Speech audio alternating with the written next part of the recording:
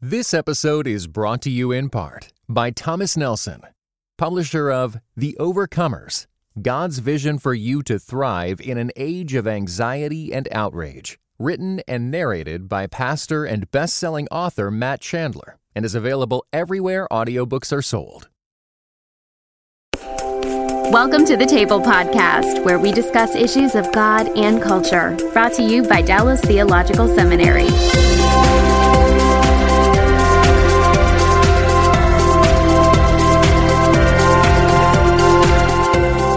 Welcome to the Table Podcast.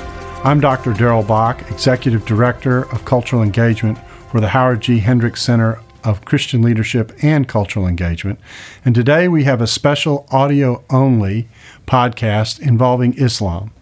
The discussion is with Dr. Dudley Woodbury, who ministered for many years in an Islamic context and understands Islam and what it is to live in the midst of Muslims.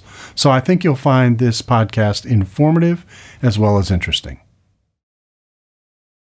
My name is Mark Bailey, and I have the privilege of serving as president at Dallas Theological Seminary. And joining me around the table today is Dr. J. Dudley Woodbury, who is the professor of Islamic Studies at Fuller Theological Seminary. It's been our privilege to have him on our campus for a lectureship on missions and evangelism this fall. And we're delighted that you're here with us. He is a noted author. He's had extensive ministry experience in Pakistan, Afghanistan, Saudi Arabia. He has served as a consultant on the Muslim world to President Carter, and the State Department, and other U.S. government agencies. And he continues to travel, speak, and write. And along with his responsibilities, he is a professor in the classroom with the students at Fuller Theological Seminary. Also sitting around the table with us today, we're delighted to have Dr. Mike Pocock, who is the chairman and senior professor in our World Missions and Intercultural Studies Department, and Dr. Darrell Bock, who is research professor of New Testament Studies and professor of Spiritual Development and Culture. Mike, welcome to our table today to interact with us. We're delighted that you have taken the time to be with us. Well, thanks very much. It's great to be here. And Darrell, thank you again for being a part of another one of these discussions, and we look forward to your questions and your comments as well. That's my pleasure. Dr. Woodbury, let me just start very basic. A number of people within our churches and probably within our own culture hear the words Islam, Muslim. How are those terms appropriately used? What's their appropriate connotation? The root meaning of both of them is to submit, with the idea of submitting to God. And so Islam refers to the religion, although it is submitting to God in the way that is explained in the Quran and by their prophet Muhammad. And a Muslim is a follower of that religion. So Islam would be the religion. A Muslim is one who would follow the religion. That's right. Great. That's helpful. You've been lecturing this week on some of the cultural changes, the social, political, environmental factors that abound around our world, and how God may be using that to have this as a prime time with which to share Christ in Muslim lands. Could you comment on that? Let me ask it more specifically. What are some of the social and political factors God seems to be providentially using to allow the message of Christ to be communicated in lands known for their Islamic orientation? Well, we might talk about the hand of God in the glove of current events. The first are political events, and the political events are causing turmoil when people are looking for God. They are creating disillusionment with the type of Islam that is frequently evident in our day, and so some of them with that disillusionment are turning to Christ. Then there are issues of natural disasters like the tsunami and also the earthquake that has just gone on.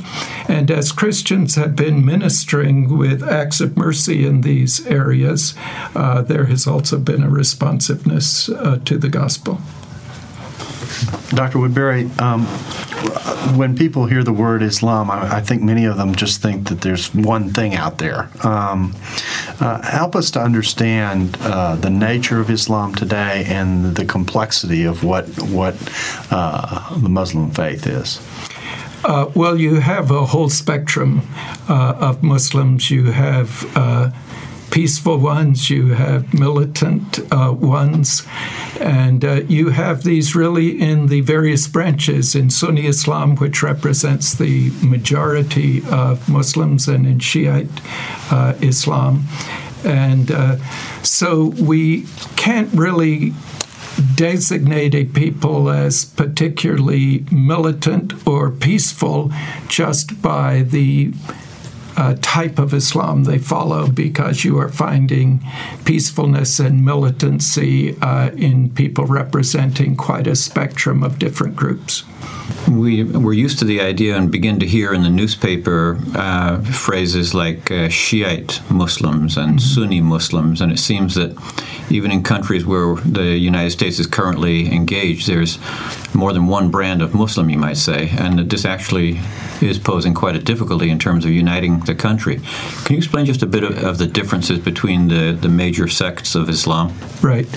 Sunnis are the majority group outside of countries like Iran and Iraq and Yemen.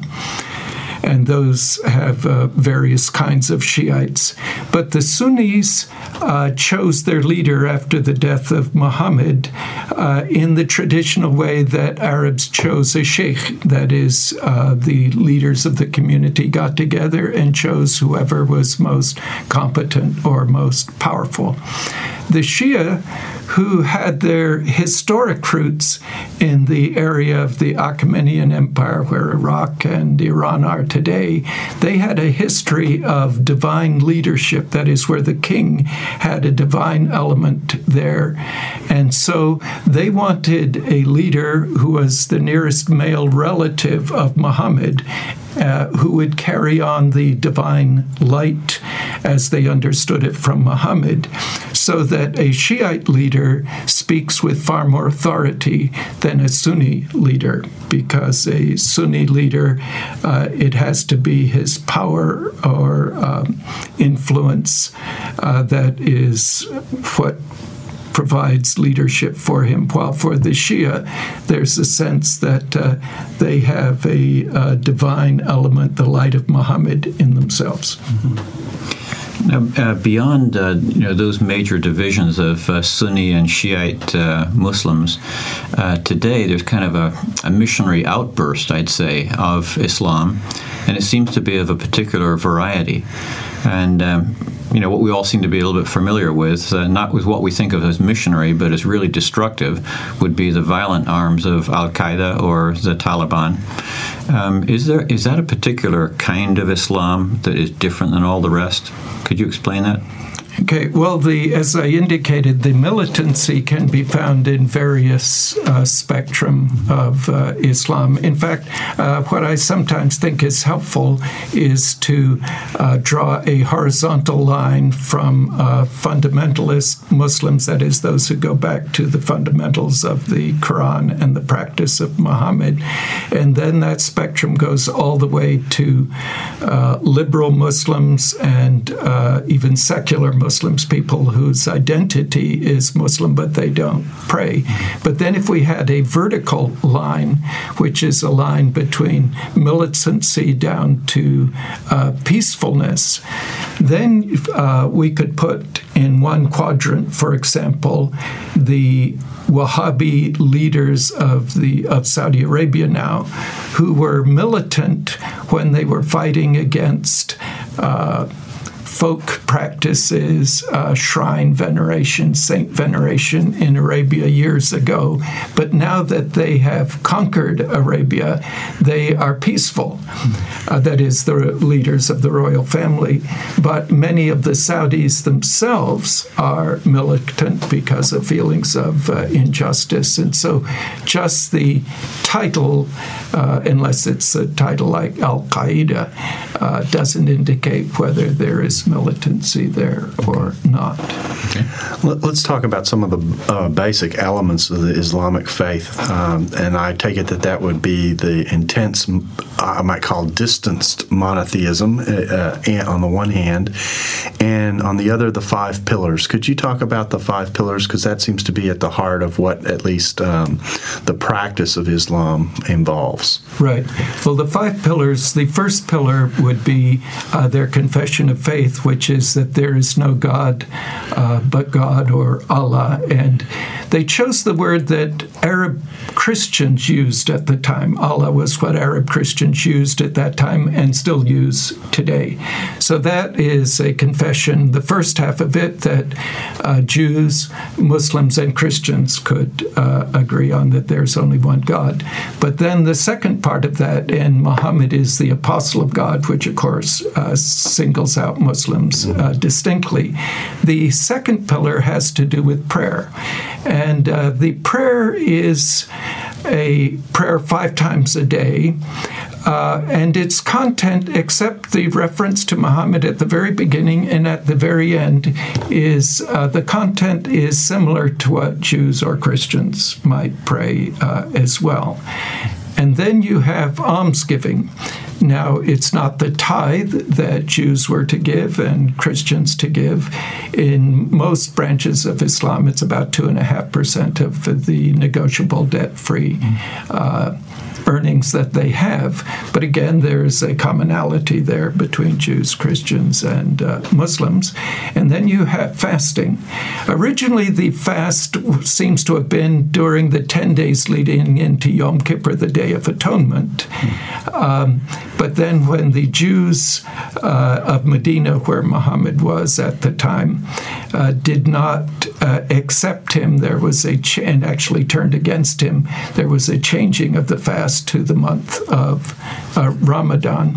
And then there is the pilgrimage, which many of the elements of the pilgrimage sort of baptized into Islam, we might say, the practices of a pagan ritual, but now identified them with Islamic themes. And although the Jews used to make a pilgrimage 3 times a year to Jerusalem, and the Muslims do it to Mecca, many of the elements of it are quite similar. So would the doctrine of God be what for the typical Muslim, and how do they view the Bible of the church? Okay, first of all, their doctrine of God, as I indicated, they chose the word Allah that Arab Christians used at the time. And there's a verse in the Quran that says, your God and our God are one. So they were trying to refer to the God of Abraham, Isaac, Jacob, and Ishmael. Now, what they say about that God in some areas is very similar to what Jews and Christians would believe, but in other areas extremely different, because the Christian would see God as revealed most fully in Jesus Christ, so that in some way Jesus could say, he who has seen me has seen the Father. So it's not easy to say yes or no on do we worship the same God. We're referring to the God of Abraham, Isaac, and Jacob, but our understanding of him is different in some very crucial areas. In the Scripture?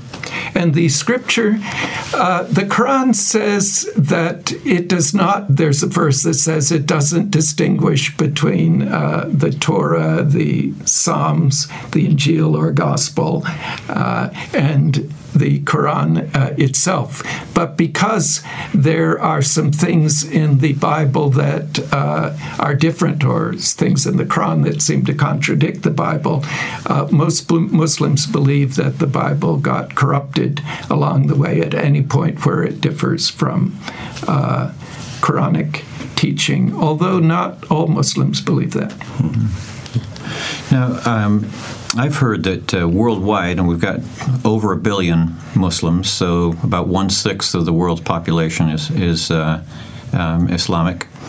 But I've heard that up to maybe 70% of those Muslims are actually what we would call folk Muslims, leaving only about 30% or so thoroughly Orthodox. What's the difference between being an Orthodox Muslim and a folk Muslim? Okay. An Orthodox Muslim is one who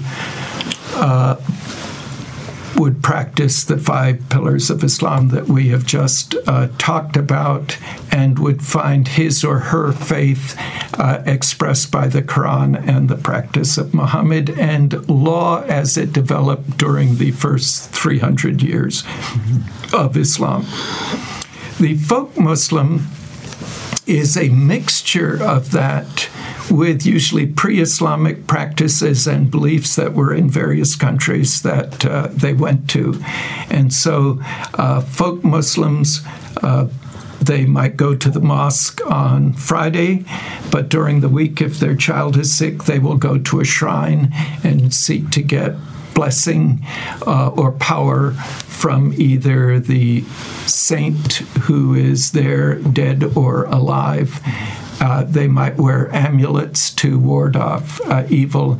And so they would have many practices that would not be in accordance with formal Islam. Having said that, many Muslims, I'd say maybe the majority of Muslims worldwide, would be a mixture of the both. So that, let's say, they do their ablutions, which are ablutions that are very similar to Jewish washing of hands and nostrils and face and feet and so forth. In Orthodox Islam, the meaning would be to cleanse oneself before prayer. The folk Muslim might see the putting their fingers in their ears with water in their nostrils and so forth as cleaning out demonic pollution.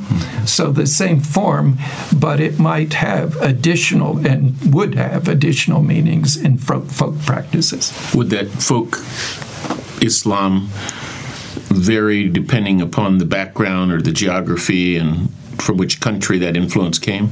That's right, because that folk Islam would usually be the blending of various pre-Islamic practices and beliefs with the Islam that came in. Now, the Wahhabism that we hear about in Saudi Arabia, for example, was an attempt to cleanse these practices from Islam, and it took a very militant form originally when Abdulaziz ibn Saud, the father of the recent kings of Saudi Arabia, was conquering and trying to cleanse the land as he understood it, and it is often taking a more militant form, not always, but often taking a more militant form in other parts of the world. I understand, Dr. Woodbury, that you work on a committee or in an alliance of Muslims and Christians attempting to seek ways to procure more peace and more well-being among Christians and Muslims where they're living together as they are in the United States and many other countries. What's it like working on that commission, and what progress have you seen so far? Okay, well, first of all, it's something that I feel Christians should be involved in, along with evangelism, because Jesus said, "Blessed are the peacemakers." Paul said in Romans, "Seek to live peaceably with all people to the extent that you are able." So I see it as a Christian calling. Having said that, what we are doing is seeking to find resources in our faiths that can be used for conflict resolution. And because if you go to the Quran, for example, you can find peaceful verses. You can find a verse in chapter 5 of the Quran that says those closest to you in affection are those who say we are Christians. But then in chapter 9 of the Quran, you will find a verse about fight against the enemies, including the people of the book, which would include Jews and Christians, until they submit and pay the poll tax. So when you go to the Quran, and when you look at history, you can find plenty for peace and plenty for militancy. And so we are trying to find those resources that can be used in our respective communities to seek to live peaceably with all people, as the Apostle Paul has enjoined us to do. We are working on literature that can be used with our communities, and although it is slow progress, we are content that it is moving along and will hopefully be helpful in our country. I was taken with your comment. You were very quick to respond with the peace initiatives for conversation and living with well-being. That wasn't in order to sacrifice evangelism or to eliminate your evangelistic fervor. Talk to us about the place of evangelism in relationship to a peaceful coexistence. Right. Well, I think the Bible is quite clear. It's quite clear on its evangelistic mandate. We're told in Acts 1:8 to wait in Jerusalem till we've received power, then to be witnesses in Jerusalem, Judea, and the uttermost parts of the earth. We're told at the end of the Gospel of Matthew to make disciples of all people. So the evangelistic commission is clear. But when we put beside that, blessed are the peacemakers and seek to live peaceably with all people to the extent that you are able, when in Jeremiah 29, we're told to seek the welfare of the city to which we have been taken, for in its welfare is our welfare. Obviously, these are both commissions that we should be working on, and they do not need to be conflicting with each other. I think they are biblical callings that we can throw ourselves into wholeheartedly. This episode is brought to you by the Truce Podcast. I'm sure you've been there. You're at an event, a dinner, a small group, and someone says something like, "If you're a Christian, you have to vote Republican." That raises an interesting question. How did evangelicals like me get to the place where we just assumed we'd all vote one way? This season on the Truce Podcast, we're diving deep into the complexity of the 1970s and 80s to understand how evangelicals tied themselves to the Republican Party. It's a story that involves murder, corruption, redemption, and our need to be heard. I'll be talking with celebrated historians like Rick Perlstein, Pulitzer Prize winners Frances Fitzgerald and Jesse Eisinger, and some of the best guests I've ever had. Truce is the show that uses journalistic tools to look inside the Christian church. We press pause on the culture wars in order to explore how we got here and how we can do better. Subscribe to Truce anywhere you get podcasts or listen at trucepodcast.com. They're not mutually, exclusive. They should not be mutually exclusive, because if we see the gospel as proclamation and demonstration of the transforming work of the gospel, there's plenty of room to be involved in both, and we should be involved in both. Now, what our Lord did show, there are certain times where we should emphasize the deed. He healed the leper and then said, "Tell no one." So there are certain times where we are demonstrating the deed, but ultimately the gospel needs to involve both proclamation and deed. As we turn our attention to what's going on today, I think it's clear that for many people, the dominant image of Islam is that it is a violent faith, or at least there's certainly a significant wing of it that's violent. And I think the question I want to ask is, why is it that so many Muslims are angry? If you could summarize that for us, what is it that they're angry about? Well, this has been building up for a very long time. You see, Islam was the superpower for over 1,000 years. And now they have been dominated in many, many fields of life.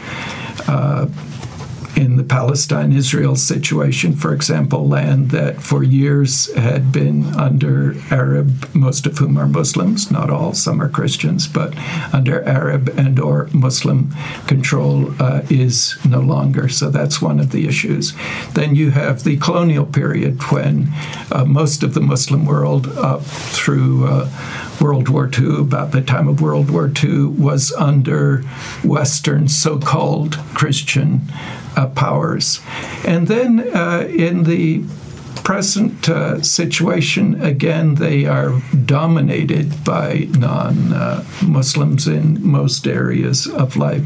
So there's a great sense of frustration over this, including now the fact that although the war in Iraq and the war in Afghanistan was seen, at least by the United States and its allies, as to free the people from very bad conditions, it was interpreted by Muslims, once they saw the bombs landing, that these were bombs dropped by non-Muslims killing Muslims, and the emotion of that was very difficult for them to accept. Furthermore, although there are many Muslims who support democracy, liberal Muslims, for example, there is that basic feeling among a large part of the Muslim community that everything would be solved if we just went back to the law of God as they understand it in what is called Sharia, or Islamic law, based on the Quran, the practice of Muhammad, and what developed in the first 300 years. So again, to see other systems of government, and particularly brought in by non-Muslims, has been very hard for many of them to accept. Another factor that comes in here is the relationship, the perceived relationship between the West and Christianity for many Muslims, which perhaps is seen differently by people who live in the West versus the way the Muslim world sees it. Could you talk about that a little bit? Right. The Islam traditionally has not distinguished between what we would call religion and politics. And certainly in the medieval period, we had Christendom, which would be Christianity, in a sense, determined by geographical barriers. And you had the same thing in Islam. We might call it Islamdom.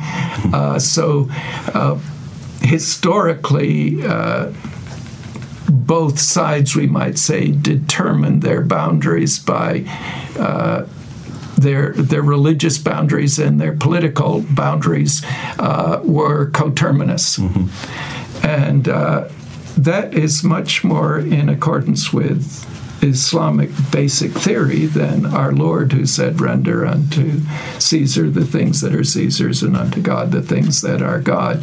But they look through their own lenses, their own glasses, and we should be looking through the glasses of the New Testament, where we don't, where we can serve God even if we are not in a Christian nation. We can serve God under as Christians under communist atheism or Calvin's Geneva. I mean, that we don't have to have a Christian government in order to serve God. So the effect of that is that whenever a government in the West does something, they're likely to view that as also being Christianity doing something. Is that right? That's right. And you heard this with Saddam Hussein way back in the first Gulf War, where he called it a crusade. That is the Western invasion as a crusade. And then some of his Christians in Iraq said, no, just a minute, and he began dropping the use of the word crusade. But for when you look at or listen to what Osama bin Laden said around the time of September 11th, and you listen to some of the statements that have come out from the militants, they keep using the word crusade, making our political agenda in the West and our religious agenda overlap. This has really been a tremendous week on campus to have you here, because your lectures to the whole campus every day have been really valuable and tremendously encouraging, of course, also to the Department of Missions and Intercultural Studies, who are viewing this from a particular point of view with a great deal of personal interest. Can you tell us, how have missions to Muslims changed over the last 20 years or during your own period of awareness? It's always been viewed as a rather difficult task to minister among Muslims, and that there were really not very many workers who are Christians ministering to them. Have workers increased, and is there today any greater fruitfulness of ministry among Muslims than there used to be? Right. Things have changed recently, particularly with the focus on the so-called 1040 window, which is an area of the world that includes the major Muslim world along with Buddhist and Hindu worlds as well. So that focus has brought more missionaries. Because many of the Muslim countries are now independent, and many of them do not want missionaries.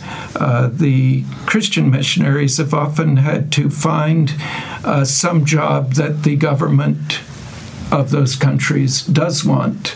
And so they can do that with integrity, but also be there as a Christian witness. Now, as far as results go, the results have been phenomenal. There's been more opposition to the Christian gospel with the Gulf War and the Iraq War and the Afghan War and so forth. But there's also been a lot more receptivity.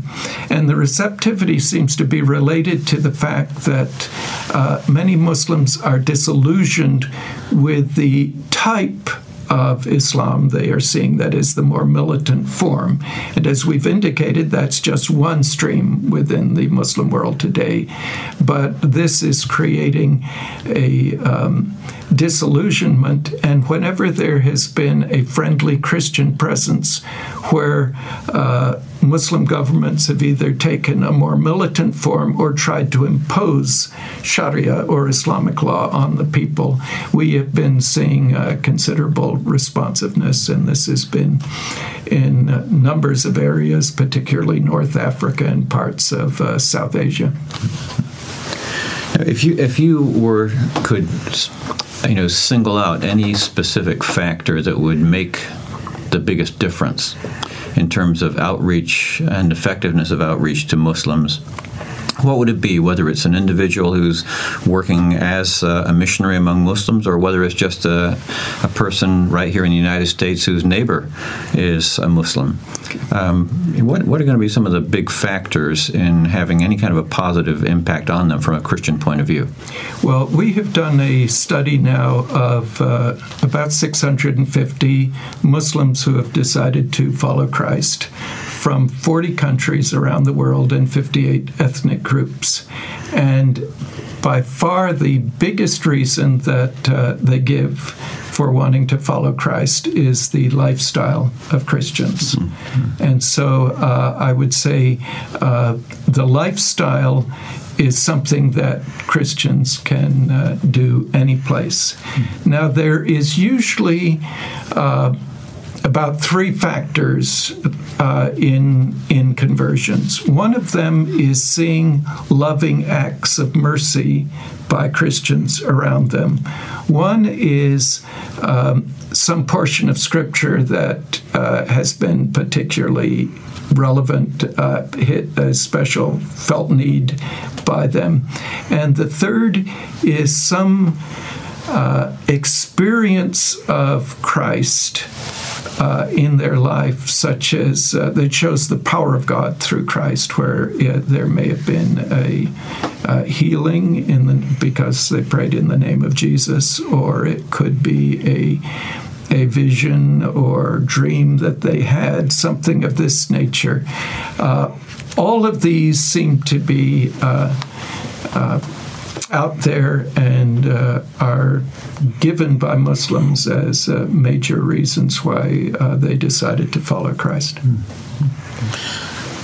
We've touched on it, the fear, the threat, or the perceived threat of the more militant. How serious or how widespread do you think the agenda is that we hear that is a part of fundamental Islam to eliminate Christians and Jews from the land, or a particular land? That kind of a quotation is often given as a part of orthodox fundamental, Islam. How serious is that? Well, both Christianity and Islam are worldwide religions with an agenda to lead the world to Christ.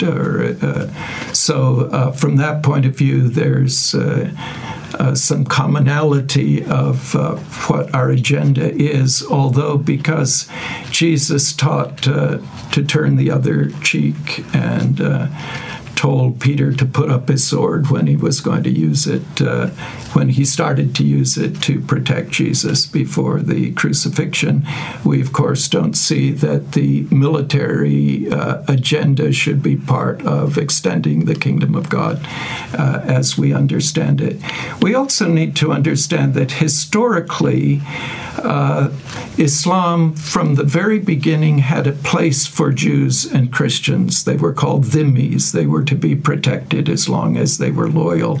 And we also have to confess to our own shame that historically Muslim rulers were often better at protecting the Jews and the Christians in their empires than some Christian emperors were in protecting Jews and Muslims in theirs.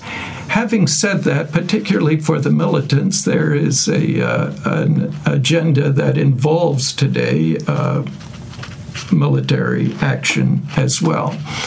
But when we look historically, Islam in the first 100 years spread the empire, not the faith, but spread their empire by the sword. And then they created an ambiance that facilitated conversion, and then the conversion of the people happened over to the next 200 to 300 years. Now, certain strategists some time ago set up the reverse strategy for the West, that is, lead to converts, and then with enough converts there will be a ambiance there that would favor Islam, and then the political agenda would be there. Having said that, a majority of Muslims who have come to the West did not come to the West to establish Islam or what they had back home. They came to the West because they wanted greater freedoms, greater economic opportunities, and so forth. And so for a majority of them, as I understand them, they are here for the freedoms, including the freedom of following your own faith according to conscience and your understanding of God's will, not to establish Islam here. So I think although we always need to be alert to what is going on and guard against the misuse of our freedoms, I don't see it as the agenda of most Muslims in the West. So your advice to someone who has a Muslim neighbor, for example, would be to befriend and engage them like they would anybody, and not to view them as all that different or quite so foreign or something like that. Would that be the general direction you would go? That would be very much the direction I would feel would be following the pattern of Christ in this matter, certainly. Furthermore, when we look historically at about every 100 years, you've had a religious resurgence in the Islamic community, which has often but not always taken a militant form. But this has happened when the Muslims themselves have felt threatened in some way. And so even though as Christians our motivation for being friendly shouldn't be to make it better for ourselves necessarily, it should be because that is the pattern of Christ. The end result, when Muslims don't feel threatened, at least from learning from history, would seem to be that things would get better. There would be less militancy as we ourselves help them find their identity and feel that they belong in our context. What bridges would you suggest building as you talk about God and faith with someone who comes from a Muslim background? Well, I'd say some of these bridges are along the lines of particularly Old Testament values of justice and such that we find in our scriptures, and so I'd say this would be one of the major areas for building the bridges, because we do have some very common values. Also, these would extend to we have family values as opposed to the secularization that goes on. We can unite with Muslims against the secularizing forces that we see in the schools. And although our country has chosen not to distinguish in one sense between religion and politics, both Muslims and Christians believe that God should be central in the way we conduct politics, even though we Christians in this country would not support having a certain religion dominate the politics. So I think there are lots of areas where we can share with Muslims in moral issues and such. You've traveled extensively in Arab lands where Islam has been predominant. You've lived here in the United States and taught here, and are watching, as you've mentioned, the migration of whether there be folk or Orthodox Muslims to our country. Would the strategy be any different for a person, say, working overseas, ministering overseas? What advice would you give to someone who, whether they're in ministry or not in ministry, but want to have an effective witness? What are some pieces of advice that you would give someone going into one of those kinds of countries that may not be receptive to Christianity, for political or cultural reasons? I would say one of them is because in many Muslim countries we have to have a job that the country does want in order to get the visa to be there. In very few countries can you go in as a stated missionary. To make sure we do our jobs well and that we have integrity in the way we do our jobs, but as we do our jobs, to do them with Christian values. And this can give opportunities to share from time to time. I remember when we lived in Saudi Arabia, one of our parishioners who worked in a hospital there where most people had a Saudi counterpart that they worked with. And one day the Saudi counterpart said, I've been wronged by so-and-so. I guess this time I probably should forgive him, don't you think? And then our friend said, well, Jesus said you should forgive 70 times 70. So just gradually to begin to show what living by Christian values can do in transforming society. And that can become very attractive when they see the problems of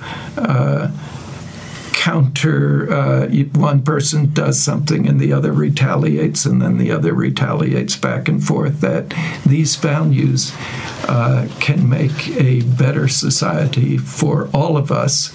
And ultimately, they see these as values that can come through the transforming work of Christ. This has been very helpful. We so much appreciate your time with us, and gentlemen, thank you. Dr. Pocock, would you just close us in a word of prayer and ask God to give us wisdom, and those especially who are on the front line contact wisdom as we live the life and as we also proclaim the gospel. Amen. Certainly. Heavenly Father, indeed, we are grateful for the presence of Dr. Woodbury on our campus this week. We thank you for the influence he has had among our students and the clarity with which he has spoken of the nature and needs of Islam and the approach of Christianity to it and of Christians. Father, we lift up to you right now all those who are living among and ministering among Muslims, that, Lord, they would be able to live their lives transparently, manifesting your grace, showing full integrity and excellence in all they do, so that as those who surround them and wonder what a Christian really is like, what a person looks like who's been transformed by Christ, they would be able to see you clearly in them. And we pray that, Lord, not simply for those who live in areas where the majority of the population is Muslim, but also for our own country, because we live in such a diverse nation where many of our neighbors come from various areas of the world and different religions.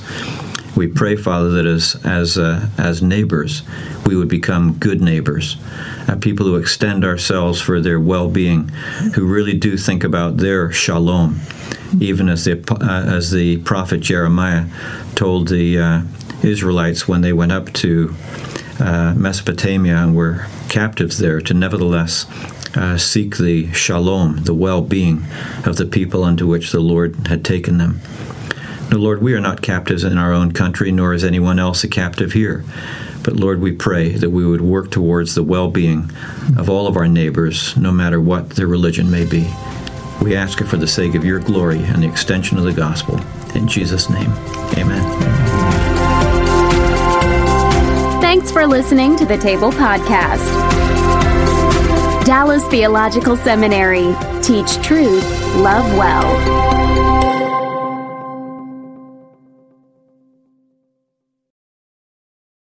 This episode is brought to you in part by the Beyond Ordinary Women Ministries podcast. Do you want to grow in your influence? BOW's episodes feature tips for leaders of any kind, from mentoring one woman to leading a ministry. Browse BOW's podcast at beyondordinarywomen.org.